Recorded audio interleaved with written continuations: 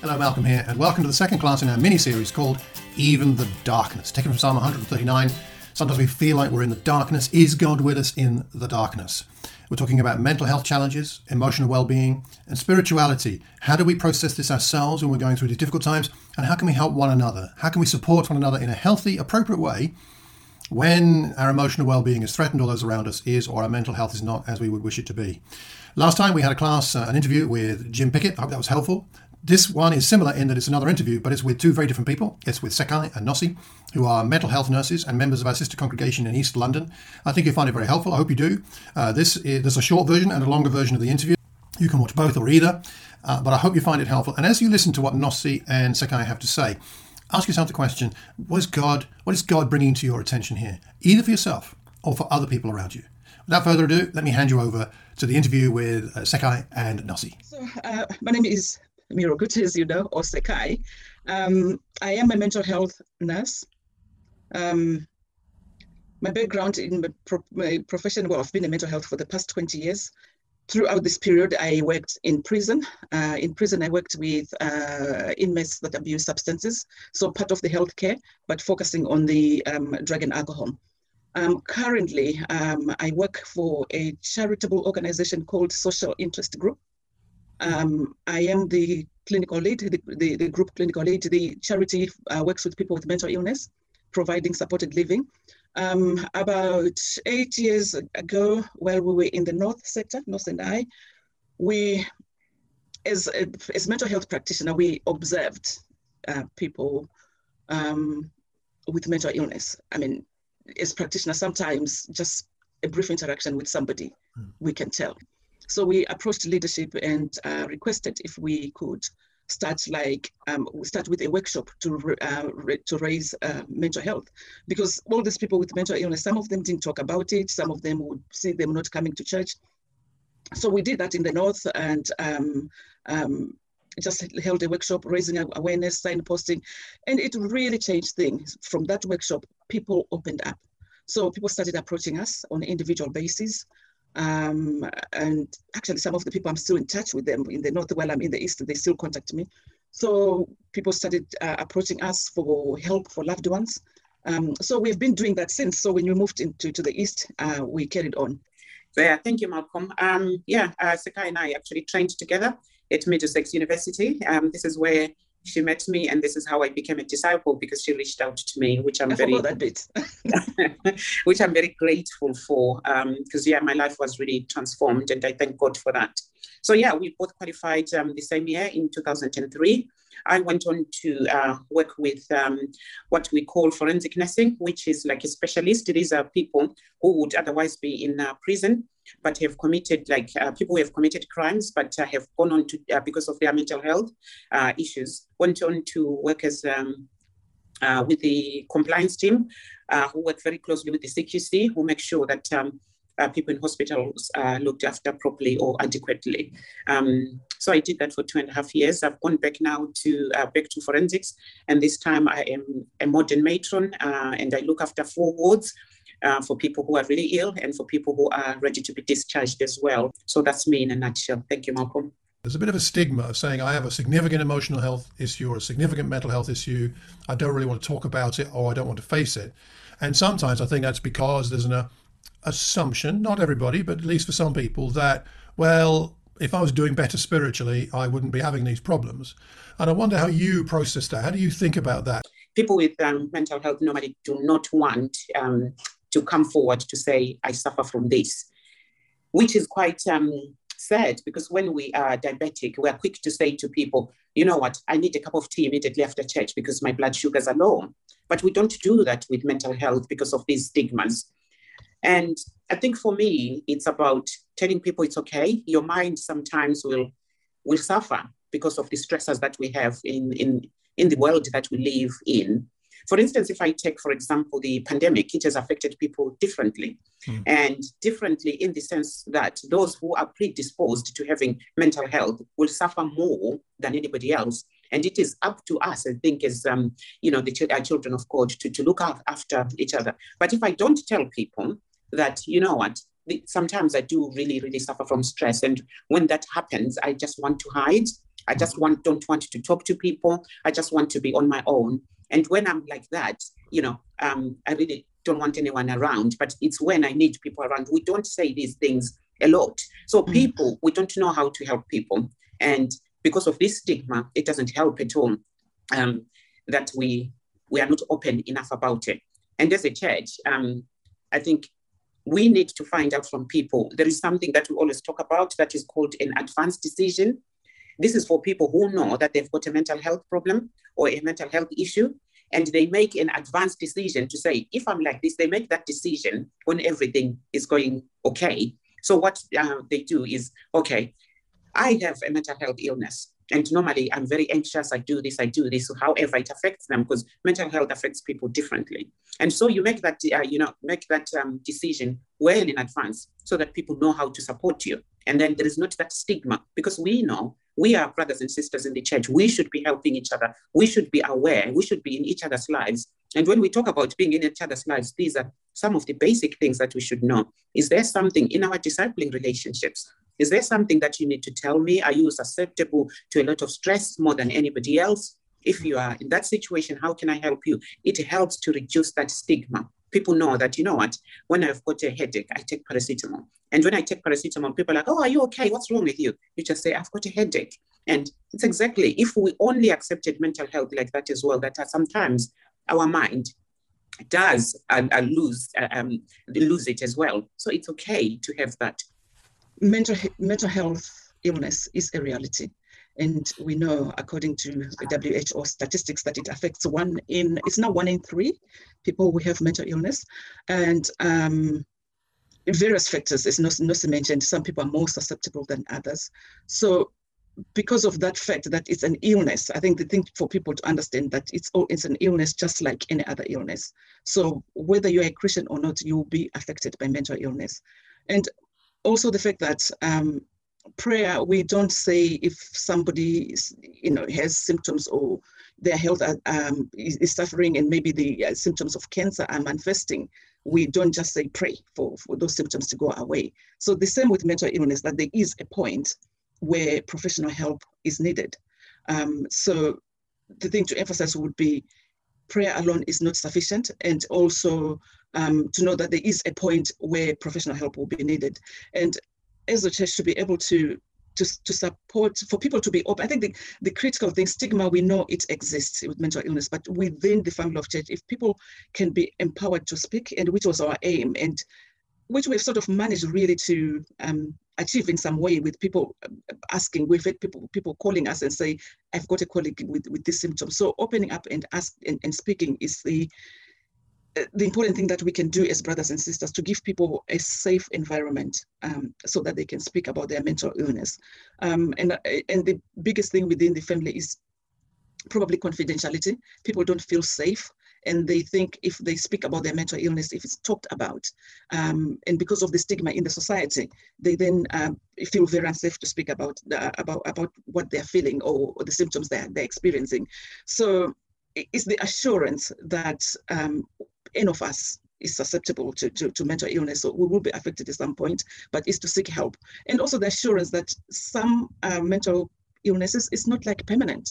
If it's addressed, like depression, it can be triggered by social situations or situations somebody is in. And if that's addressed with counseling, at some point someone can stop taking medication. But we do know anyway, there are some illnesses where with mental illness where you have to continue taking medication for the rest of your life, and still that's okay, because it's the same as diabetes and high blood pressure. Those people have to continue taking medication the rest of their life.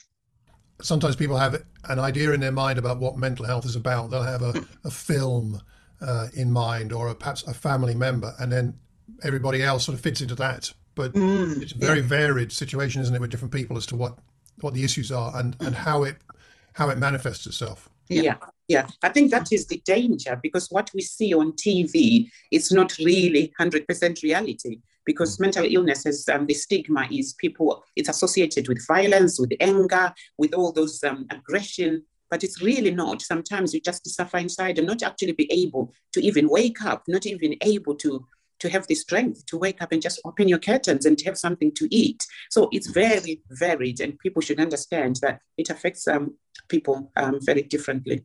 There was a fella, I forget the details, but somewhere in London, I think in the east of London perhaps, who suffered from schizophrenia and killed somebody.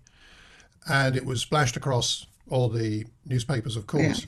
Yeah. And although the papers didn't exactly put it there, or the media didn't exactly put it this way, but nonetheless, the sense was, oh, if someone's schizophrenic, I should be afraid of them. And this is something to be really afraid of.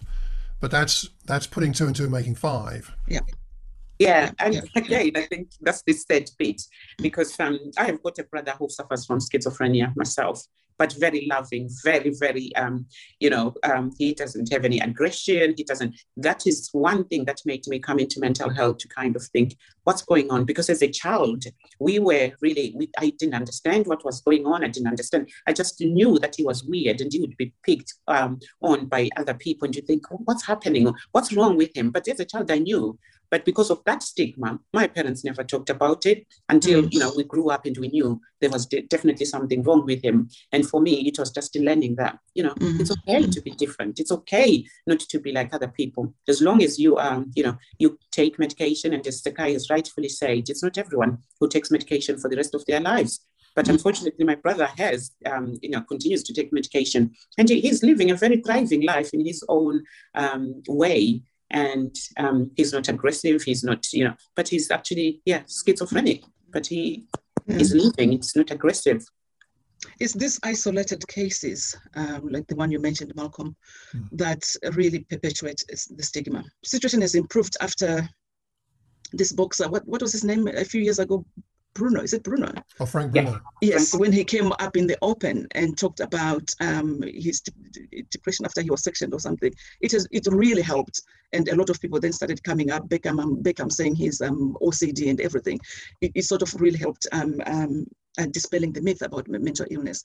So if let's say I'm talking to a member of the congregation, or if you were, to somebody who's really been having an unusually high level of disturbance in any area, depression, anxiety, OCD, or anything else that you would be aware of that I might not be, and they, it was going on, and it seems to be associated with this pandemic. Are there some things you might share with them, or some signposting you might do, or some ways you might talk to them as a fellow believer? For the average Christian like me, approaching somebody who's got these particular difficulties, are there some do's and don'ts maybe that you think would be really important to bear in mind?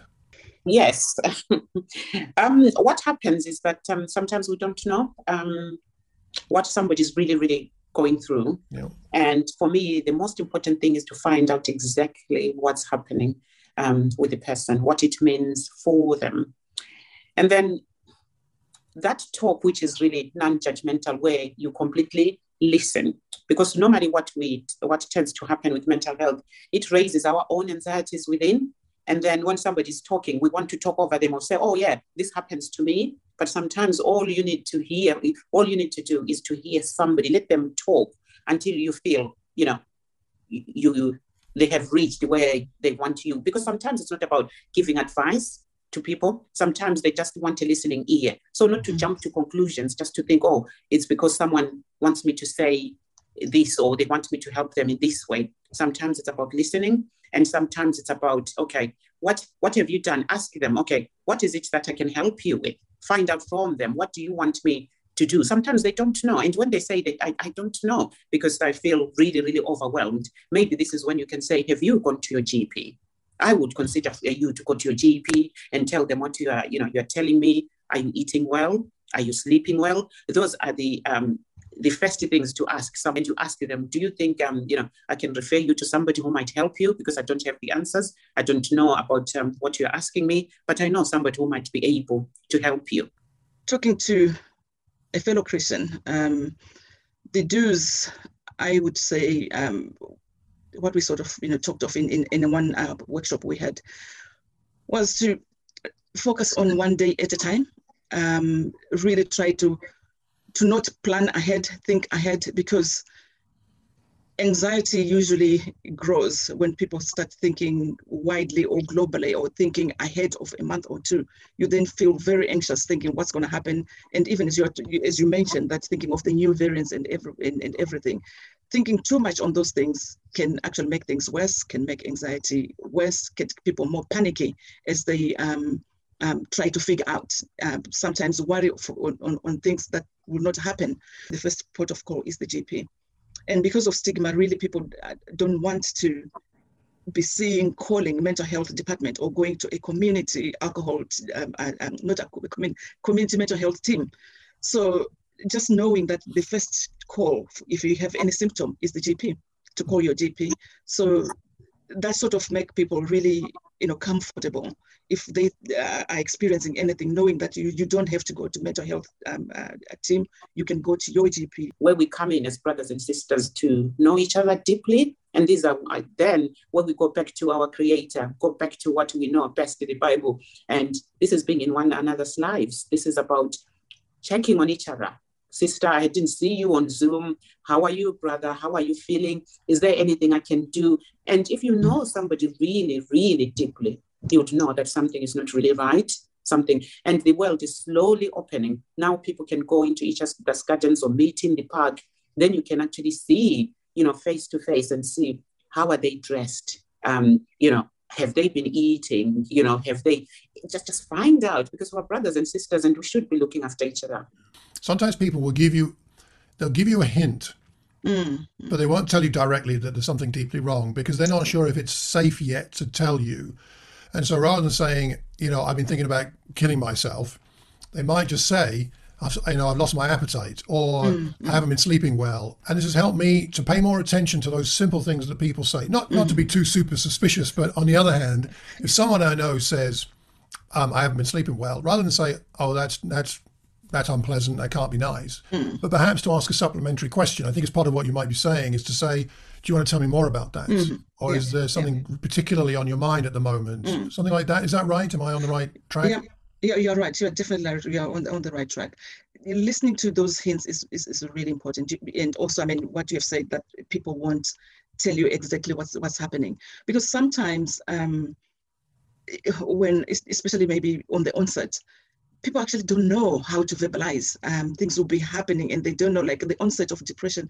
It's just so difficult to know. The person will lose interest, they will lose motivation. So it can come across like someone saying, I'm struggling to pray. Yeah. But if we then say, oh, you're not being spiritual, here's another scripture, it won't be helpful. It's just really then to probe more. Why are you struggling to pray? Right. And then they can then say, I just feel tired, I lose more. All those, you'll see the symptoms will start to unravel. Under what circumstances might a Christian say, having heard something from another Christian that really worried them, under what circumstances might they, or how would they deal with that if they think that person's in danger? How would you sort of deal with that, do you think? We keep confidentiality to extent if there's risk to life, to yourself or to others, we'll break confidentiality. So that's acceptable within NHS. I work in a private organization. We'll make sure we let our clients or patients know that. So in a Christian environment, like the things would consider to really not keep, like if there's risk to life, someone is verbalizing serious suicidal ideas and they are talking clearly about ending their life, that would be very concerning. If somebody is symptoms are getting worse, let's say especially like auditory hallucinations, they're hearing the voices that are clear, voices that are commanding in nature to them, and then they say, but please don't tell somebody, you are the only one I'm telling you about this. That would be concerning to me, because anything that's commanding, if the voices are telling them to do something, of course, on breaking confidentiality, I would tell the person will be told that what you have told me, because of this distressing nature, I won't be able to keep this. We have to do something about this. So in terms of mental health, if it's somebody not within service, I will support for them to get help. So support for them to refer them that they get help. Anything that breaches any safety for anyone, whether the person who is telling you this in confidence or the safety of somebody else they are talking about with threats of harm to themselves, threats of harm to other people, needs to be reported. That needs to be escalated, because as Sekai said, there are command hallucinations and some people have gone on to act on them, and it places everybody at risk. So those, if you serious threats to anyone or somebody's safety, then we have to escalate those things. We cannot keep things like that to ourselves, because if then it's acted upon and you haven't said anything, we are accomplices as well in that. Got it. Yeah. So, as sake of argument, I'm talking to a member of the church, and they say, I don't think I can carry on. I'm thinking of ending it all. I've got 3 bottles of paracetamol at home. I'm going to go home, drink a bottle of wine, take a boatload of paracetamol. I think that's what I'm going to do tonight, or something along those lines. Mm-hmm. Then clearly that's one of those situations where I need to contact somebody. But where would I start? Mm-hmm. You'll start, because I assume the person is not is with you at that particular time. Let's say but they're saying when they go home, they'll do this. I would keep them there while they're saying that. Nowadays, we're blessed. It's not like, 15 years ago when we didn't have any mobile phones. Meanwhile, you can actually text. Sometimes you just have to ring the crisis team, ring their GP. You don't necessarily have to ring like the police. It depends on what this person is talking about. But like this one, because this is a safety issue, they're threatening to take their own life, and they're telling you they've got what we call active plans, where somebody's going to do these things because they are with you. They are not going to be doing it there and there. I would go home with them. And this again, we go back to what we know best. We go back to, can we pray with you? Can I go with you home? Can I take these away from you? Whatever you can say to prolong that. Whereas at the same time, if you've got your phone, text Sekai and saying, I've got a situation here. Would you be able to help me? Do we call the police? There will be somebody who would know exactly how to go about these things. Each region where people live, and I would suggest this to the leaders find out what your mental health crisis team number is, because they work 24/7, 7 days a week. You can get somebody to come and help there and there. They can come and do assessments there and there on a person. And then you're saving yourself, you're saving that person. So it's very important to all of us know our crisis numbers where we live. It will save your life. Actually, crisis team can, because I worked closely with them in the community, they can actually speak with the client there and then. Also, there is the 111, isn't it? The 111 number that people can ring and say, I've got somebody here who is acting like this. There is so much help out there before. And also it would actually probably, sometimes it's cry for help. They actually don't want to take their life. So it goes back to probing. Sit them down, cup of tea, tell me what's happening. And then it will transpire, I've lost my job, I've been paid my bills. So they really don't want to kill themselves, but they were just crying for help. So you may actually then ending up talking and laughing, and then you can say, okay, are you going to throw away the pills? And they may say they want. Then from there, maybe you may then talk about referring to things like debt plan, because the issue that's making them is the debt they're in or whatever. Then they can go there. If it's job, okay, can I help you with your CV? So they just utter that statement as crying for help. It's often the case. Yes. So it sounds like a question, going back to the probing thing you mentioned there, but also earlier, one of you mentioned, there's an art, I suppose, or perhaps it's experience of probing without being aggressive, because you don't want to make them feel like they're having an interview or being under an inquisition, but you want to give them the opportunity to open up about what's going on. Yeah. So I guess it's about a gentle and patient probing. Is that right? That's right. With open questions. Open questions. What is happening? You keep quiet. So when you say what's happening, it's abroad. You give them a chance to talk.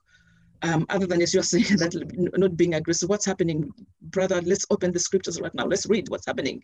So it's, tell me, brother, what's happening? Can you tell me more? Can you explain more about what you have said? So that gives them space to talk. So probing really needs less talking on the side of the prober, and more listening.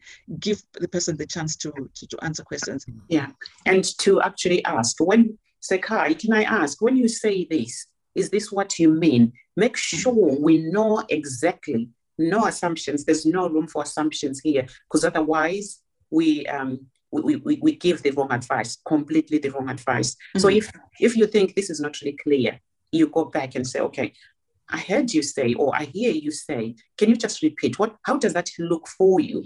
Because for me, this is how it's looking like, but I might be wrong. Can you explain it from your point of view? Am I hearing right that you are saying you're going to take those pills when you get home? How many do you have? Where are they? Those open-ended questions where you don't give somebody just a room to say yes, no, because that is not helpful. Because I wouldn't know if somebody just says yes, no. So I need them to talk. I suppose it's a kind of deep love to be able to be silent with somebody is a really deep love, because it's really quite sacrificial. Are there any particular scriptures in the Bible or passages in the Bible, examples of things that occurred in the Bible that you find particularly helpful in either helping other people to understand maybe that God is in this and God is with them in this and God loves them despite what they're feeling or going through? So either you might share with them, or scriptures or passages from the Bible that help you with your heart and your attitude and your actions towards people who are struggling. Anything like that? Yeah, for me, I think it's Romans 15, verse 13, which says, may the God of hope, that word hope there, may the God of hope fill you with all joy and peace. Because when you have got that hope, you've got that peace. As you trust in him, so that you may overflow with the hope. Because all you want somebody is to have that deep hope, to overflow with hope by the power of the Holy Spirit, because that's what you need in somebody, that hope. Because for somebody to keep coming, or somebody to call you to say, I'm feeling this way, there is a tiny little bit of hope there. So you want them to be overflowing with hope and filling them with, okay. And you ask them at that particular time, this is when it's very important, brother.